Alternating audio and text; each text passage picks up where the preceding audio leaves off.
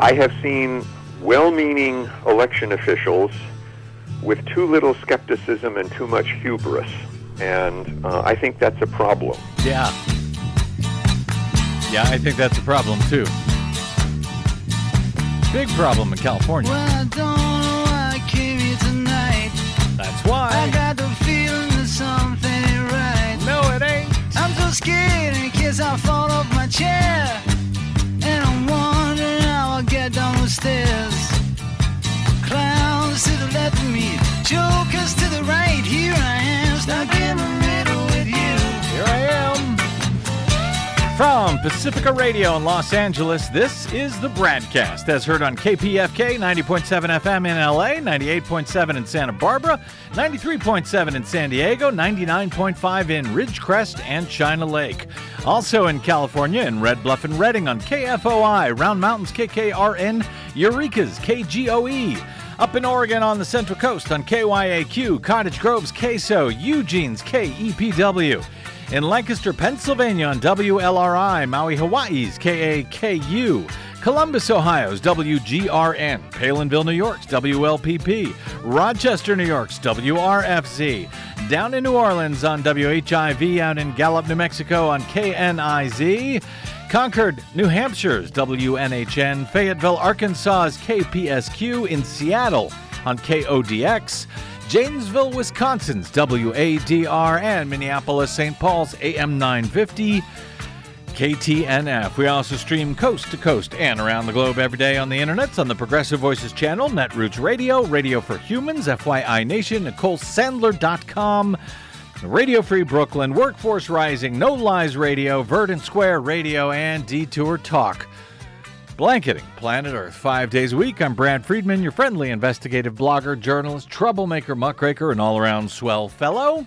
Says me from BradBlog.com. Thank you very much for joining us today as we continue to fight like hell for nearly 20 years now to protect what is left of your democracy. And I got a couple of things that I want to try to cover today and try to talk about today, hopefully with some of your calls if time allows, because it has been, Desi Doyen, like a month since we've been able to open up the phone lines. Yes, so now is a good chance to use your public airwaves. So I'm going to try to do that today, as long as we don't have too much of your chit-chat holding us up. Anyway, we'll see how it goes. One of the things I want to cover is the latest on a story that we have been covering very closely on the BradCast, too often exclusively, frankly, over the past month or so in the lead up to Tuesday's California gubernatorial recall election day, as Republicans have targeted the state's progressive Democratic Governor Gavin Newsom for removal from office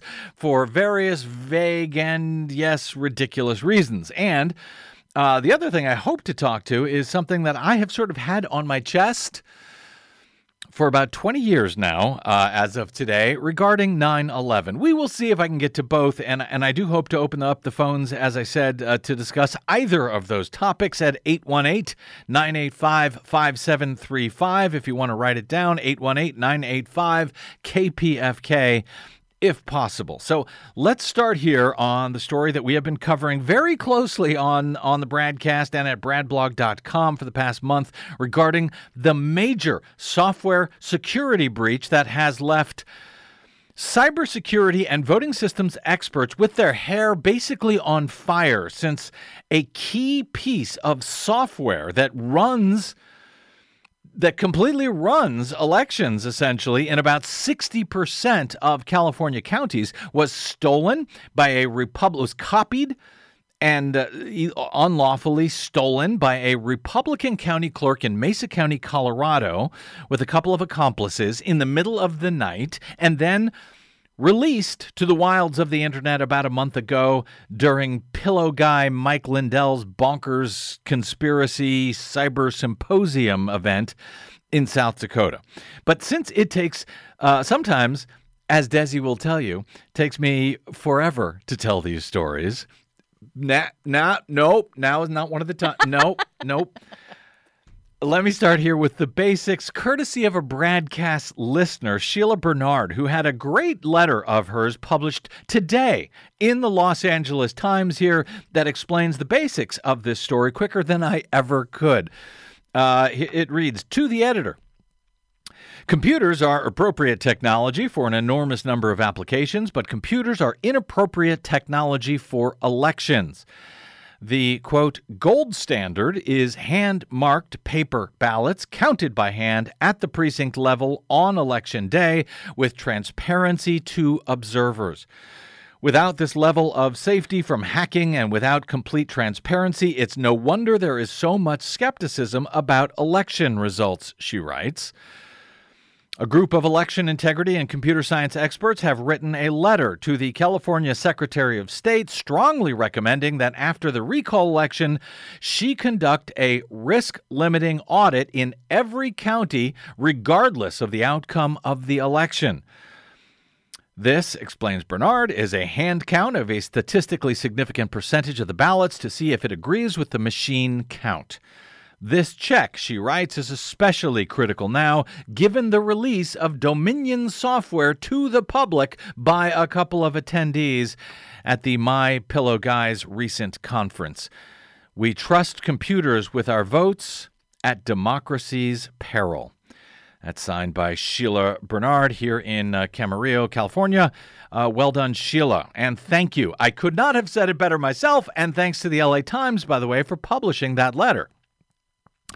We have been covering this breach of the Dominion Election Management System, or EMS, for weeks now, long before anybody in the national media seemed to even notice it. Even now, only AP, by and large, has been sounding the alarm about all of this, as based now on a letter that was sent by 8 cybersecurity and voting systems experts, the top in the nation, arguably in the world. A letter sent to California Secretary of State Dr. Shirley Weber almost 2 weeks ago. And, by the way, I have been mispronouncing the secretary's name on this show as Weber, because that's how it's spelled, and several people told me that's how she said it. But I have finally received a definitive pronunciation, you'll be happy to know, courtesy of yet another BradCast listener, Lynn. Thank you, Lynn, who pointed me to a recording of Secretary Weber saying her own name as Weber. So my apologies to the secretary for that error. I will try to get it right from here on out. In any event, those experts, so cybersecurity voting systems experts, several of whom have been featured on this program as guests in recent weeks and months, but in recent weeks to talk about this breach, they are incredibly concerned about this software breach as it came right in the middle of the California recall, and they are asking Secretary Weber to mandate a statewide risk-limiting audit carried out by a hand count of a statistically significant percentage of ballots, as Sheila nicely summarized it in her LA Times letter today, to both ensure the tabulation of results in the recall, to ensure that they are correct, and to offer confidence in that tabulation to those, for example, many on the right or the left, depending on whatever the results may end up being, offer confidence that the tabulation of those ballots was accurate and as per voter intent. After a week or so of the secretary's office largely just in denial, burying their heads in the sand about the concerns from these, the nation's top voting system scientists, Secretary Weber granted a meeting to them last Thursday, along with a number of election integrity advocates who have also been trying to get action on this from the secretary. 2 of the attendees at that meeting joined us on Friday's show, which you can download at bradblog.com if you want, to discuss the video conference meeting on Thursday in which the secretary and her officers, while polite, nonetheless continued to keep their heads in the sand about this, warning. And they continued to claim that, nothing to worry about here. California has one of the most secure voting systems and procedures in the nation, and sadly, the secretary continues to ignore these hair-on-fire warnings from the nation's top experts. that none of the security precautions in California are able to prevent a determined mischief maker from causing trouble, given the unprecedented release of the Dominion EMS software into the wilds of the internet.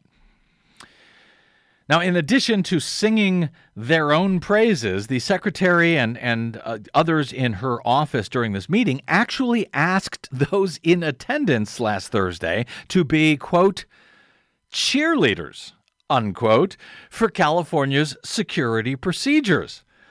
Which, by the way, if you know anyone, if you know any of the experts who were on that video call, like the legendary white hat hacker Harry Hursty, or Georgia Tech's Rich DeMillo, or UC Berkeley's Philip Stark, the inventor of the risk-limiting audit protocol, by the way, or University of South Carolina's Duncan Buell, you will know that such a request for those folks to be cheerleaders for security protocol here in California, that the security protocols that they know cannot prevent a breach of the systems here in the Golden State. Well, that is frankly laughable to think that they would be Oh, yes, Madam Secretary, we're happy to cheerlead, even though we know your system has some huge vulnerabilities that can be exploited. Anyway, it's also somewhat embarrassing that the California Secretary of State did not know better, did not know the room well enough to not even make such a request to that particular audience. Anyway, like I said, you can learn about that meeting. You can check out Friday's show at bradblog.com with the folks who were there. After the meeting, Weber's office then sent a letter to the attendees explaining why she would not be taking their advice when they warned in their letter that, quote, emergency measures were warranted, by calling for a statewide risk-limiting audit. The experts explained that the secretary needs to call that before Election Day, so it does not appear to be partisan if she does so after the results, whatever they may end up being, become known. So while we also obtained a copy of that letter that she sent to those experts, as did Associated Press, I'm going to go with AP's coverage here, where it was covered by Adam Beam and Kate Brumbach. They wrote about it this way. California's Secretary of State said Friday she won't require a more rigorous audit of the next week's recall election results that could remove Governor Gavin Newsom from office, saying concerns about the security of the state's election management system are, quote, inaccurate. AP writes, a group of 8 election security experts, including computer scientists, election technology experts, and cybersecurity researchers, said the audit is needed after copies of Dominion Voting Systems' election management system were released publicly last month at an event organized by MyPillow CEO Mike Lindell. The experts who detailed their concerns in a letter to the Secretary of State last week said the management system is very similar to the one that is used in 40 of California's 58 counties, adding the threat, quote, cannot be fully defended against by technical means, unquote. But Weber, a Democrat who was appointed to the job by Newsom earlier this year, said it's not possible to conduct the type of audit that the experts requested on such a short notice. That is akin to what the folks that we spoke with who were at the meeting told us on Friday's BradCast. Weber said the audit requires, quote, significant preparation, training, and testing, adding that nearly all of the state's local election officers had never done this type of audit before. And that is true. Though, as Professor Philip Stark of UC Berkeley, who was on the call, and again, the inventor of the RLA risk-limiting audit protocol, as he explained during the meeting, he has developed a scaled-down, simplified version of the RLA that could easily be done in every county in the state at short notice, no matter the past experience with such post-election audits. But apparently Weber is ignoring that advice as well. Further, the secretary wrote in her reply letter to the election security experts, the implication that California's elections cannot be conducted safely and securely without a more rigorous audit is inaccurate, she wrote, as California has the strictest voting system testing procedures for use and security requirements in the nation.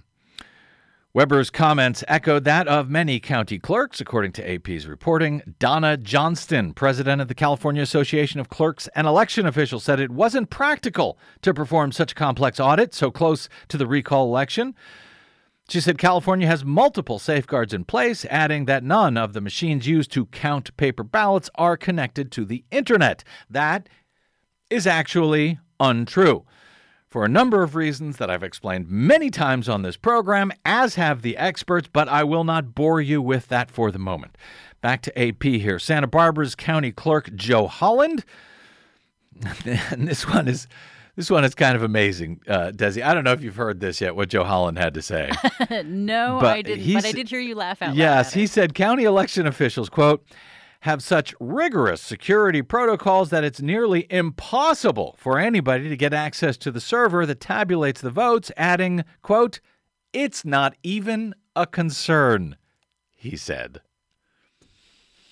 That seems like something you probably shouldn't even say out loud. You know, I guess they missed that part where University of Michigan's J. Alex Halderman, who has examined the Dominion system in detail as part of a long-running federal court case in Georgia, where he has warned about vulnerabilities in the Dominion system after the release of the EMS software that handles everything with elections, from the creation of ballots to the tabulation of ballots. Halderman has said that, these protections that these California clerks think they have, and that the breach of this software has made it such that normal techniques cannot prevent a determined malicious mischief maker. He notes, quote, if you have someone who can do the technical work of devising a cyber attack, then it could actually be deployed by a voter, by an insider, by a vendor, by whoever, he said. It's just really multiplied the number of people who are now in a position to do harm to our elections by a very large factor. The 8 experts wrote similarly in their letter to Secretary Weber that after the release of the stolen software last month, quote, thousands of unknown people can study the code and find weaknesses to plan attacks on elections. The attacks, they write, can be deployed by non-technical accomplices, including voters, building maintenance personnel, a janitor, and election workers.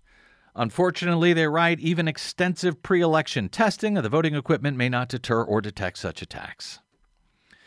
And yet, Santa Barbara County Clerk Joe Holland called such an attack, quote, near impossible.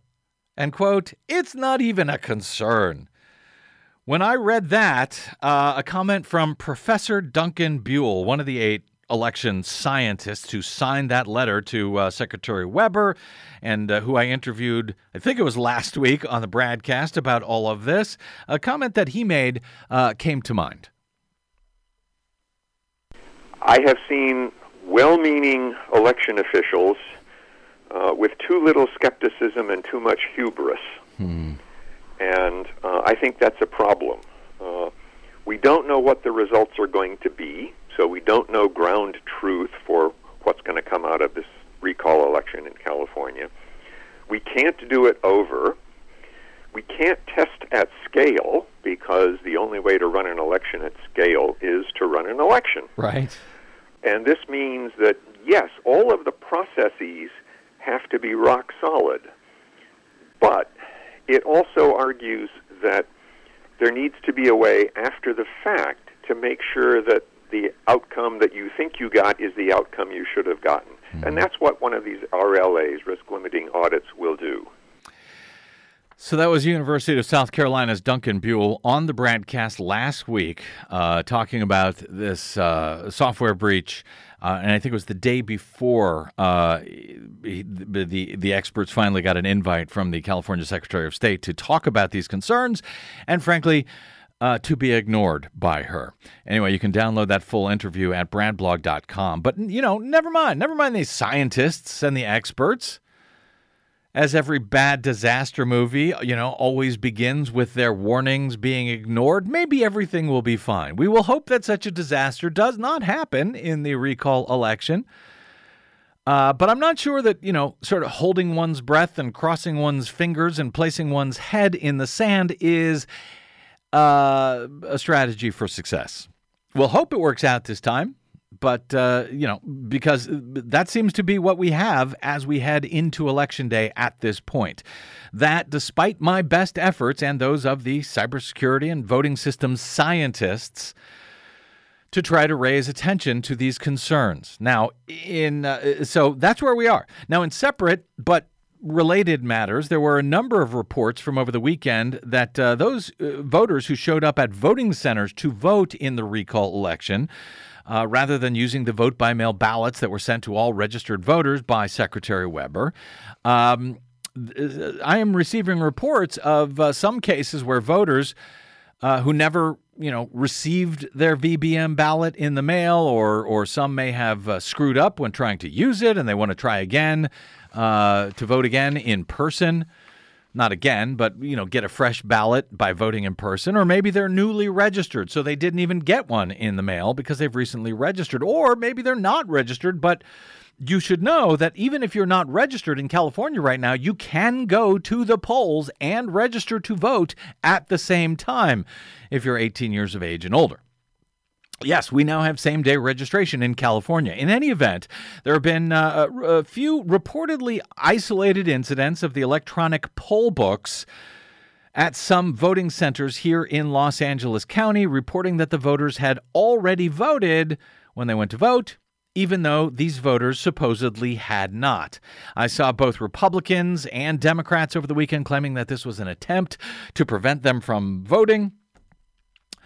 I don't know that it is. I think it's just yet another screw up on these electronic poll books that Los Angeles is now using. We've had these problems before in recent elections. They just rolled them out last year for the first time, and they caused a lot of problems, for instance, in the 2020 primaries.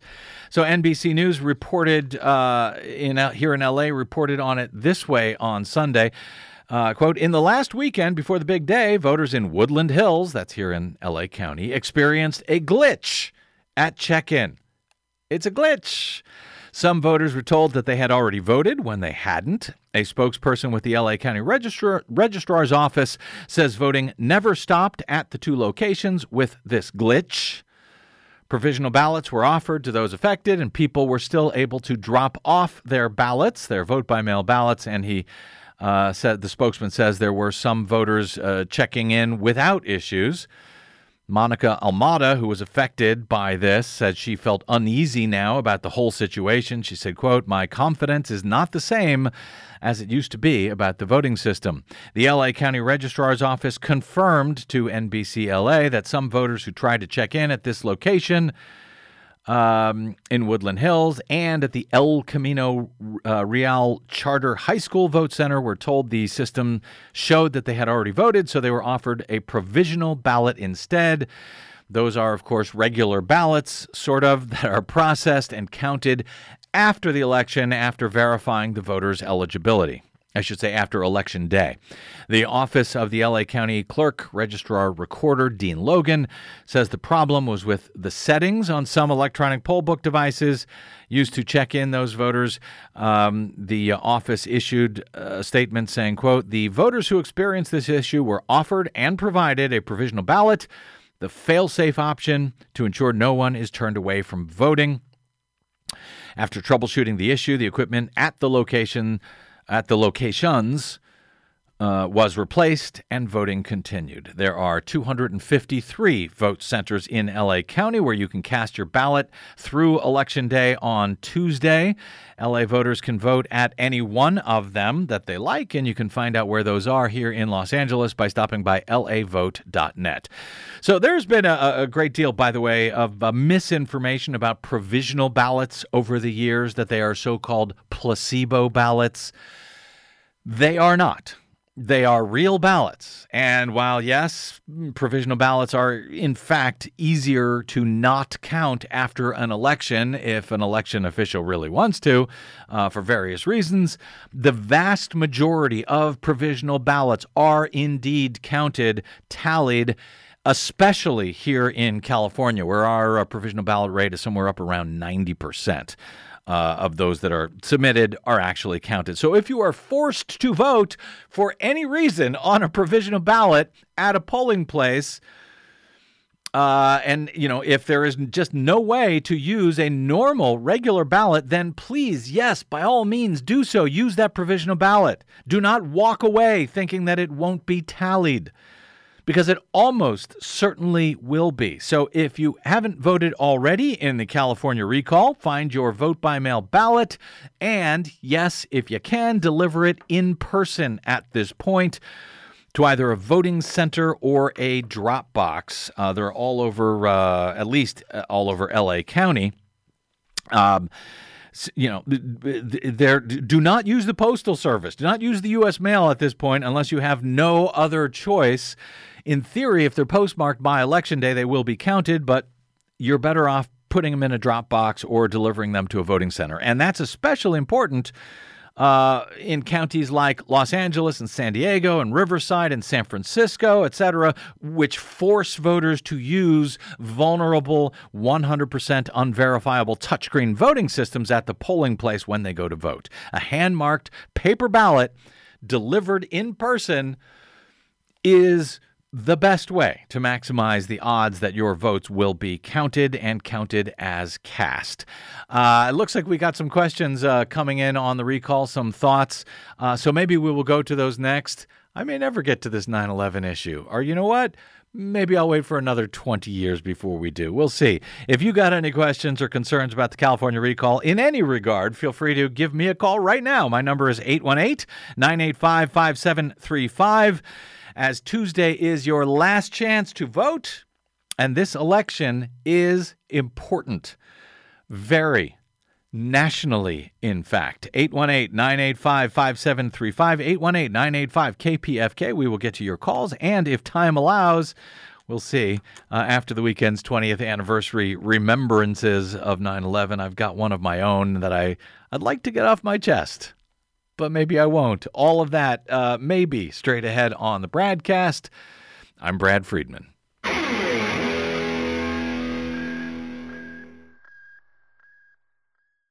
Hey, this is Brad. Our nightmare election may be over, but new ones are on the way. Here at the BradCast and BradBlog.com, we fight for election integrity all year around, like no other media outlet in the nation. But of course, we need your help to do it. Please stop by bradblog.com/donate to make an automated monthly pledge of any amount you like, or even just a one-time only contribution to help us remain on your public airwaves and completely independent. The fight for voting rights, civil rights, and to save our planet continues. Please help us continue that fight independently over your public airwaves by stopping by bradblog.com/donate right now. Go ahead, do it right now. From Desi Doyen and myself, thank you.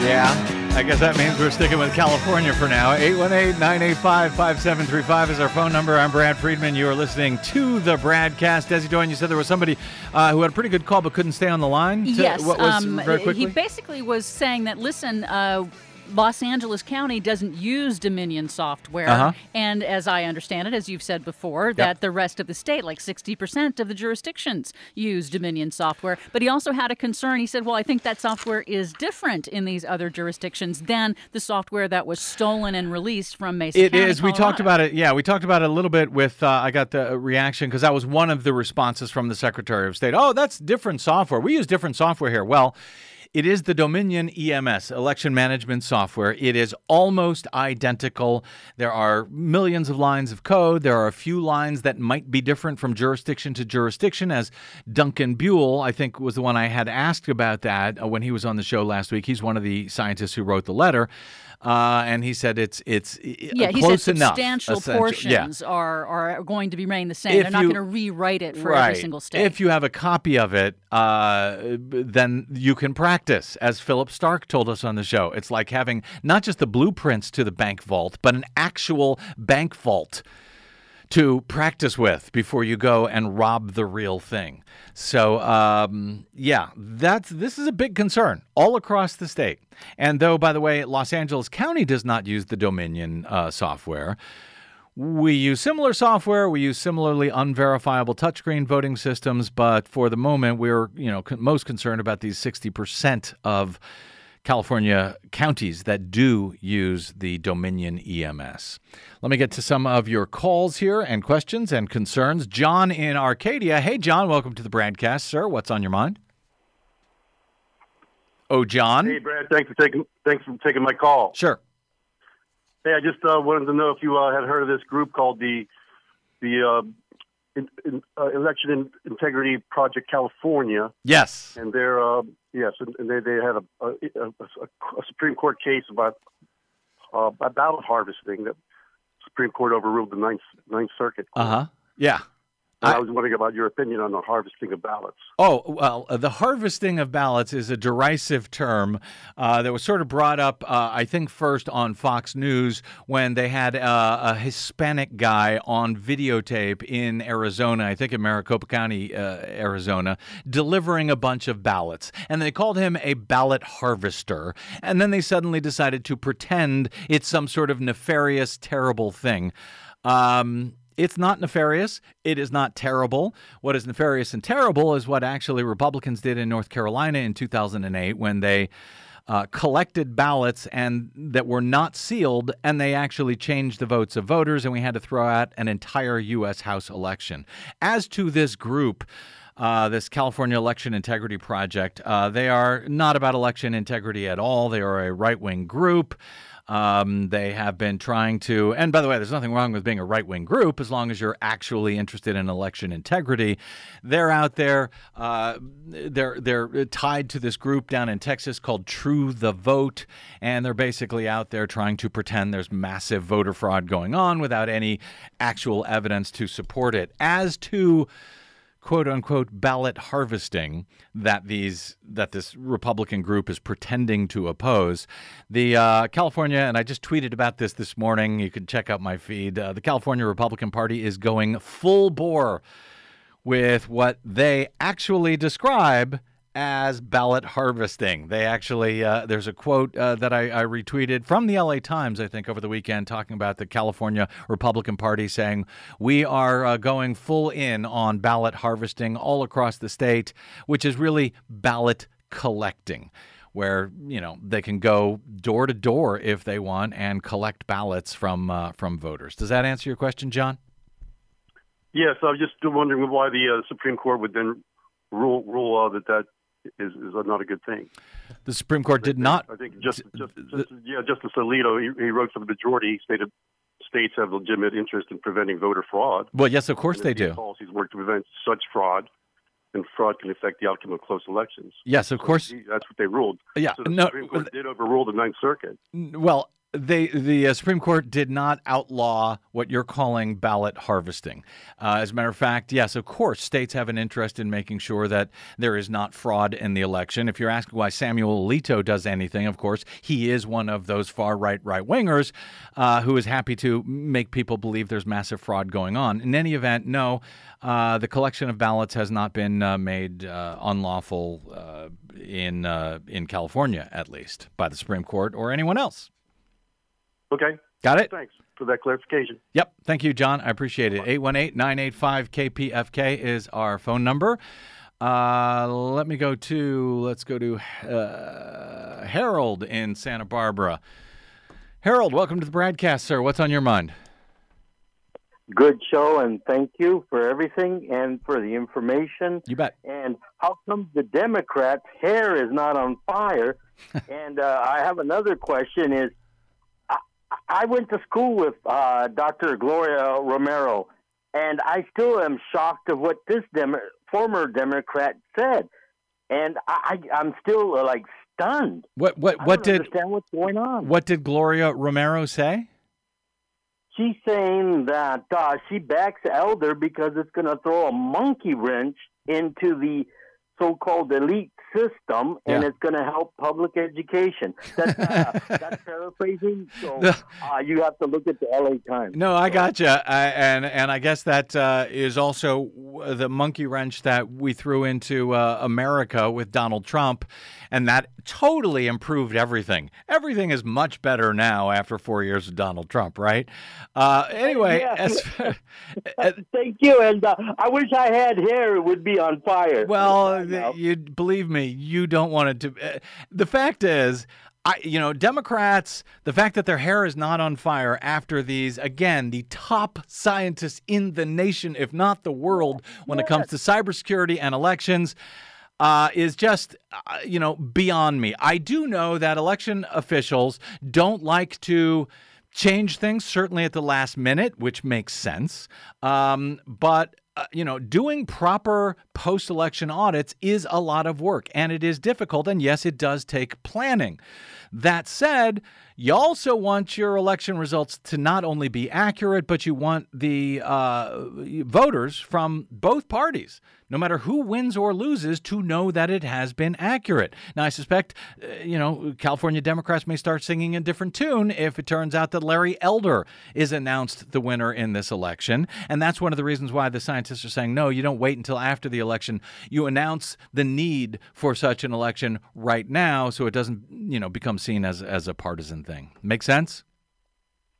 A lot of sense, and thank God these election officials are election officials, and they don't work on any of my exotic cars, because I'm sure they wouldn't even fix the brakes. So, nothing to worry about. The brakes will probably be fine. You don't have to check them. You don't have to follow expert scientist advice on how to maintain those brakes. Just cross your fingers and hold your breath and head down that hill. Everything, I'm sure, will be fine. 818-985-5735. Thanks for that call, Harold. Greatly appreciated, sir. Let me take one more, and then maybe we will get in some 9/11 stuff. I know a lot of people want to get in here, but we'll mix things up a little. Linda in Santa Barbara. Hey, Linda, how can I help you? Nice that I get to say something here. I want to know why people haven't written in Gavin Newsom when they vote no for recall, because if there were enough people writing that in, maybe it would change the percentages. Well, they can't write. You're saying to write in on question 2 of the recall ballot, to write in the name Gavin Newsom. Well, because it would do no good. The recall. The recall statutes, and it might even be in the Constitution itself, the state Constitution itself, say that the candidate, that the replacement, let's say if Gavin Newsom loses on the first question, if enough people vote yes to recall him versus no to retain him, then we go to the second question on the ballot, where there are currently 46 candidates. The law says that the person who replaces a recalled governor may not be the sitting governor. Oh, it doesn't say that on the ballot. Well, it doesn't say that on the ballot, and I guess, you certainly can write in Gavin Newsom if you want, but it won't matter how many people write him in. I don't What? I don't get why they don't tell you that. Why they don't tell you that you can't vote for Gavin Newsom in that slot? Yeah. Well, then they'd have to also tell you can't vote for a lot of people, I guess. I don't know. But listen, I know there's not a lot to choose from on the second part of that ballot, so I understand. As a matter of fact, Newsom, his strategy is vote no and go. Vote no on the first question and don't vote for anyone on the second ballot, which I think is a terrible idea.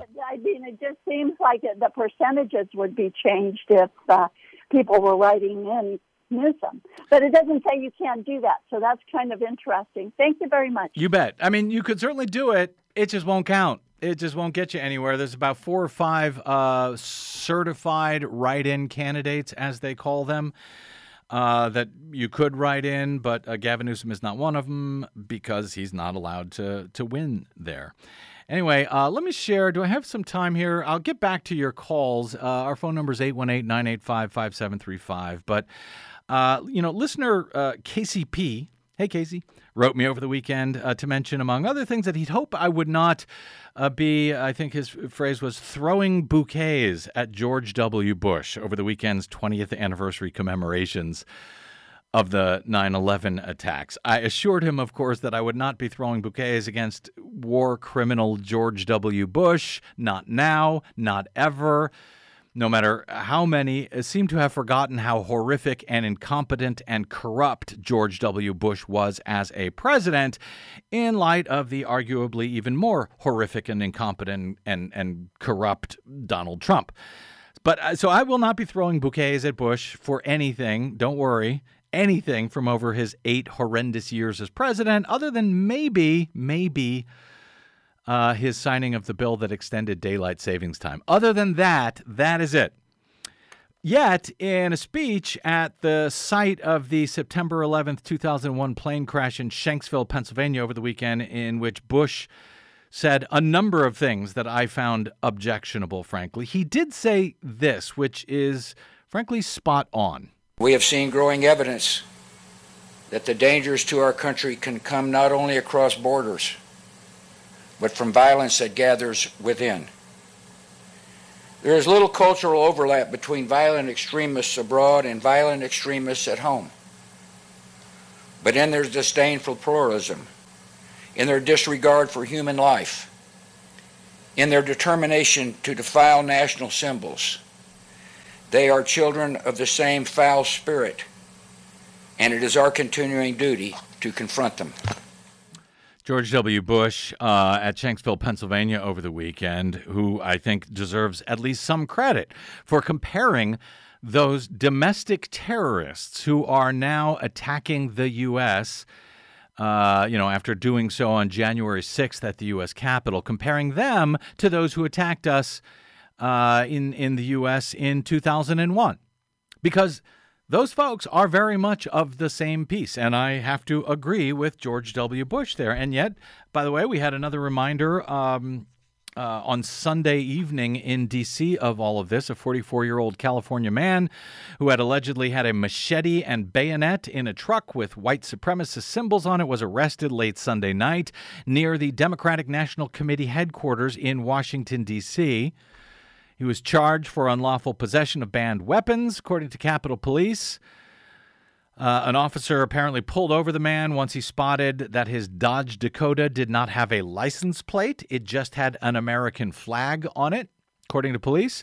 He, quote, began talking about white supremacist ideology and other rhetoric pertaining to white supremacy upon his arrest, according to the U.S. Capitol Police. And he also said that he claimed he was, quote, on patrol, whatever that might mean.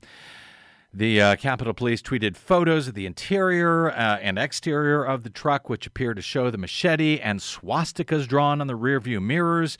The arrest, of course, comes days before a pro-Trump rally that will be held in Washington, D.C. on Saturday in support of the insurrectionists who stormed the Capitol on January 6th. Who Donald Trump and his allies have tried to rebrand as political prisoners for their violent uprising at the Capitol in January. The DNC headquarters, they're located just a few blocks from the Capitol. You'll recall that pipe bombs were placed near the DNC and the RNC headquarters the night before the January 6th insurrection. The culprit of those two attempted bombings, I guess, has still not been identified.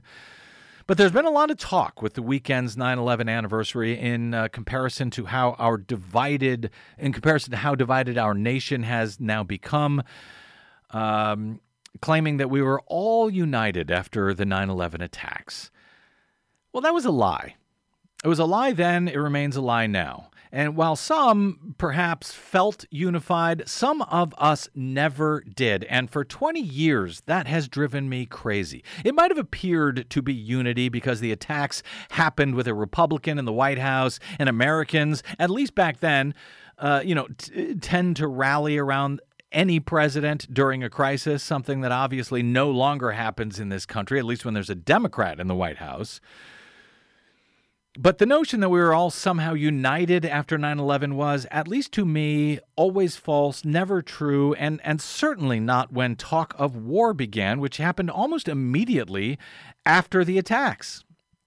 leading to the largest anti-war protests, by the way, in the history of this nation, just in case some have forgotten. But before those protests, just after 9/11, in a small email group of a family email group, me and my extended family, long before, by the way, I became a journalist or a broadcaster, I wrote what would have been my post-9/11 speech. I think it was the night that George W. Bush gave his on September 14, I think. My speech, had I been president, which I should note, I was not. But I wanted to share my thoughts by way of contrast with Bush's calls at the time for vengeance and retribution and war, as the hulk of the World Trade Center was still smoking and the search for survivors was even then still underway. And I won't share the whole quote-unquote speech. But even then, on my email conversations with family members, many of whom were right-wingers back then and have become even more radicalized in the 20 years since, the idea of peace in response to the savage, horrific attacks of 9/11 seemed wildly radical to them and probably many others, and perhaps it was. But here's just a few thoughts from that speech, my speech to the nation, were I president, which I am not, from Friday, September 14, 2001. I wrote, "This is a turning point in history. From this day forward, life on this planet will never and must never be the same. The seeds of this tragedy must now be used to grow the abundant fruits of life and freedom across the globe in a way that our fathers, grandfathers, and forefathers could have never foreseen. We must avoid the easy and well-justified temptation to avenge. While we may take momentary solace from a swift and thorough retribution, we must, as Americans, set an example for the world. We must take this opportunity to change the direction of history itself." As I wrote back then, we cannot protect every border, every building, every airplane, bus, water supply, the very oxygen we breathe against madmen bent on the destruction of human life and civility. And our love of freedom and liberty will not allow us to turn our civilization into a police state. We must instead turn our intelligence, our strength of leadership, the greatness of our ideas, the ingeniousness of our technology, our freedom-loving faith in humanity, and our singular ability to set an example for the entire world towards a new course of history. This starts here. This starts now. No longer can we lead by destruction and vengeance, destruction that will one day bring us a sense of strength and superiority, but will as surely bring us further revenge and destruction in the future. The endless and futile cycle of tit for tat stops here. When Nelson Mandela became president of South Africa after decades of apartheid, injustice, intolerance, murder, torture, and the rape of his people, he could very easily have taken retribution out on those who perpetrated those unspeakable crimes for years without end. Instead, a national call for reconciliation was begun, conferences held, criminals exposed, victims heard from, and a new, more hopeful day was born. This was not done to give horrendous criminals a get-out-of-jail-free pass. Certainly Mandela, as much a victim of the haters as anybody in his country, would have been justified in the eyes of the world to destroy all of those that were a party to those many long years of atrocities. But he looked ahead. He looked to the future. He was able to see that vengeance brings more vengeance in an unending cycle of anger and destruction. We must look forward to that same future. We do not excuse those who have perpetrated this atrocity on America and the entire world, but until we pause, every American to try and come to an understanding of the sort of thinking that would compel 19 human beings to hijack 4 airplanes, murder the occupants, and go down with it in order to destroy thousands of innocent human lives, we are destined to see it repeated over and over again. The rhetoric and cycles of hate must stop, and it begins with us. History can and will change now. These criminals will be brought to justice, and as we do so, it will be our highest priority that not one drop of innocent human blood gets spilled. Not one. We will be as diligent in our quest for justice as the criminals were reckless in their quest for blood. Collateral damage is no longer an acceptable turn of phrase used to justify the cost of bringing vengeance. For as surely as we do it, it will once again bring more hatred and retribution towards us, the leaders of the world. We must instead set an example for that world. We will further begin a dialogue across the globe in an attempt not to excuse the behavior of those who despise us, but to understand it, to understand what these actions are that have caused so many millions in the world to target their hatred upon us. We will listen to them. We will not acquiesce to their demands and fanaticism, but we cannot rid the world of such hostility until such time as we continue, until we can come, I should say, to understand it. I say all of this tonight with a heavy heart and an understanding that the words I speak may be harshly judged by even those who have been supportive of me throughout the years. These are very difficult words to speak and a difficult decision to make and at a difficult time. But in these difficult times, one small courageous act may just light 1,000 hearts to move in a new direction for the good of the United States and for the good of all humanity for 1,000 years to come. Good night, and God bless America. My speech to the nation, were I president, which I was not, on Friday, September 14, 2001, when I wrote that. That was the speech. I shared it with my family at the time, or at least part of the speech. I don't know that I ever shared it publicly, and perhaps I'll post the whole thing at bradblog.com tonight, but I wanted to share it because I can't help thinking how much different our world would be today had our president at that time taken that position instead of the one that led us down a path of endless war and the murder of thousands over the past 20 years.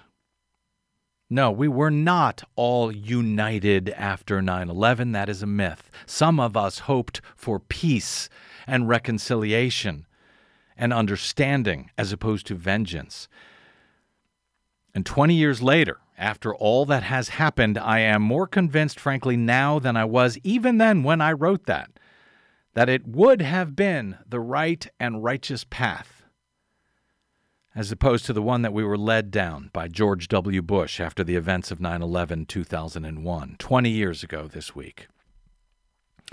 All right, quick break, and we'll come back with some more of your calls on that, if you like, or on the California recall. But thank you for letting me get that off my chest. I don't know.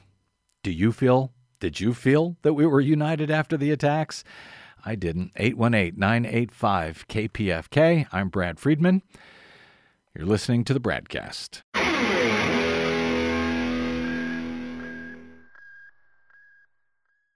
What the public hears on the public airwaves matters. At the BradCast, we do our best to bring you accurate news and analysis on the issues that actually matter, and we do it all independently, without corporate or political influence. But we can't do it without you, now more than ever. Please help us stay on your public airwaves by going to bradblog.com/donate to help keep us going. That's bradblog.com/donate. And thanks.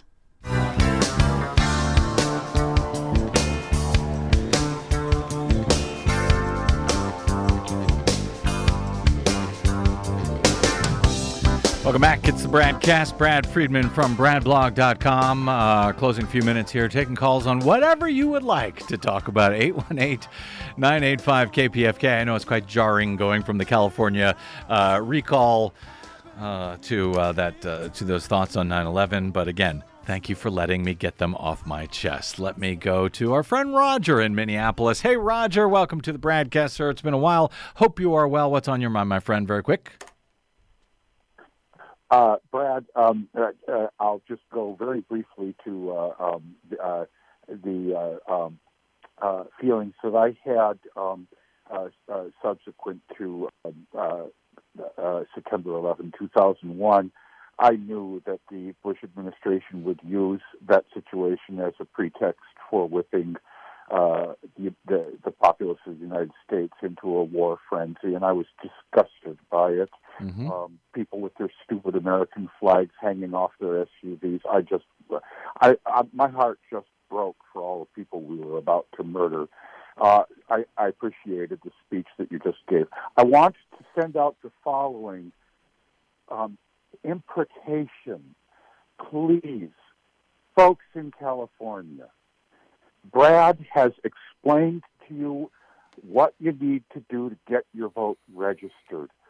We are counting on you across the country. I'm amazed that I, sitting in Minneapolis, am able to use this platform for a moment to implore you all over California to get your vote in tomorrow at the latest. Thank you. Thank you, Roger. I do appreciate that, and I do hope people understand here in California, as I know people do across the nation, how important this is, especially with Dianne Feinstein, 88 years old, and if she has to be replaced for some reason within the next year, we will get a very different senator than under Larry Elder than we would under Gavin Newsom, and it would, of course, take away the majority from the Democrats, hand it back to Mitch McConnell, and thus end the Biden Build Back Better agenda. Thank you for that call, Roger. 818-985-5735. Let me go to Mano in Los Angeles. Is that right, Mano? Yes. Hi, Mano Leo. Hi, Mano Leo. How are you? Thank you for calling. What's on your mind, sir? I always like your show, man. You're talking about reality. I love that. Voting is a reality. We have to vote to count. Thank you, brother. Yep. But what I'm calling about is I'm calling to wish you a happy Constitution Day this Friday, September 17th. Whee! Is that right? Is it already Constitution Day? Boy, it seems to come earlier and earlier each year, doesn't it, Mano? Boy, being a federal holiday, why aren't we celebrating it big time to inform the whole communities everywhere from sea to shining sea?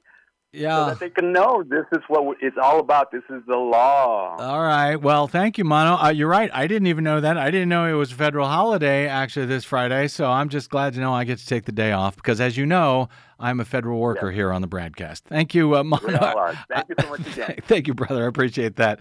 All right. Let me, do I have time? Yes, I think I do have time for the great Morris, our friend Mo in Long Beach. Hey, Mo, what's on your mind, brother? Yeah, I'm going to tell you, Larry Elder is setting himself up to be the new Herman Cain. He's casting doubts right now. MSNBC reporter asked him if he would accept the results, and he went into one of those Trump speeches. Well, let's see if it's a fair election and all that other good stuff. But, he's positioning himself to be somebody in the Republican Party. But I want to leave you with this, Brad. Conservatism, all names and concepts change. Conservatism doesn't mean what it used to mean. Conservatism today means anti-black and anti-democracy. And it's a shame that people like Larry Elder and Candace Owens and them other people of color, can hide behind that, what I now call a euphemism. But anyway, everybody get out and vote. I believe a whole lot of Republicans are going to show out tomorrow. They're setting us up. I've already voted. But you're right, man. This is big-time serious stuff here. And it would kill the president's agenda. It really, really would. Thank you, Morris. Great to hear from you, my friend. Hope you're doing well. And thanks to everyone that we couldn't get to and everyone who did call in. Also to my producer, Desi Doyen, to my board operator, Federico Garcia today. Thank you, guys. Thank you all. We got to get out, though. You can drop me email anytime you like. I am BradCast@bradblog.com. On the Facebooks and the Twitters, you will find me at TheBradBlog. I will see you there until I see you here, hopefully tomorrow. Until then, if you missed any portion of today's show or any other, download it for free anytime at bradblog.com. That's it. We will see you tomorrow. I'm Brad Friedman. Good luck, world.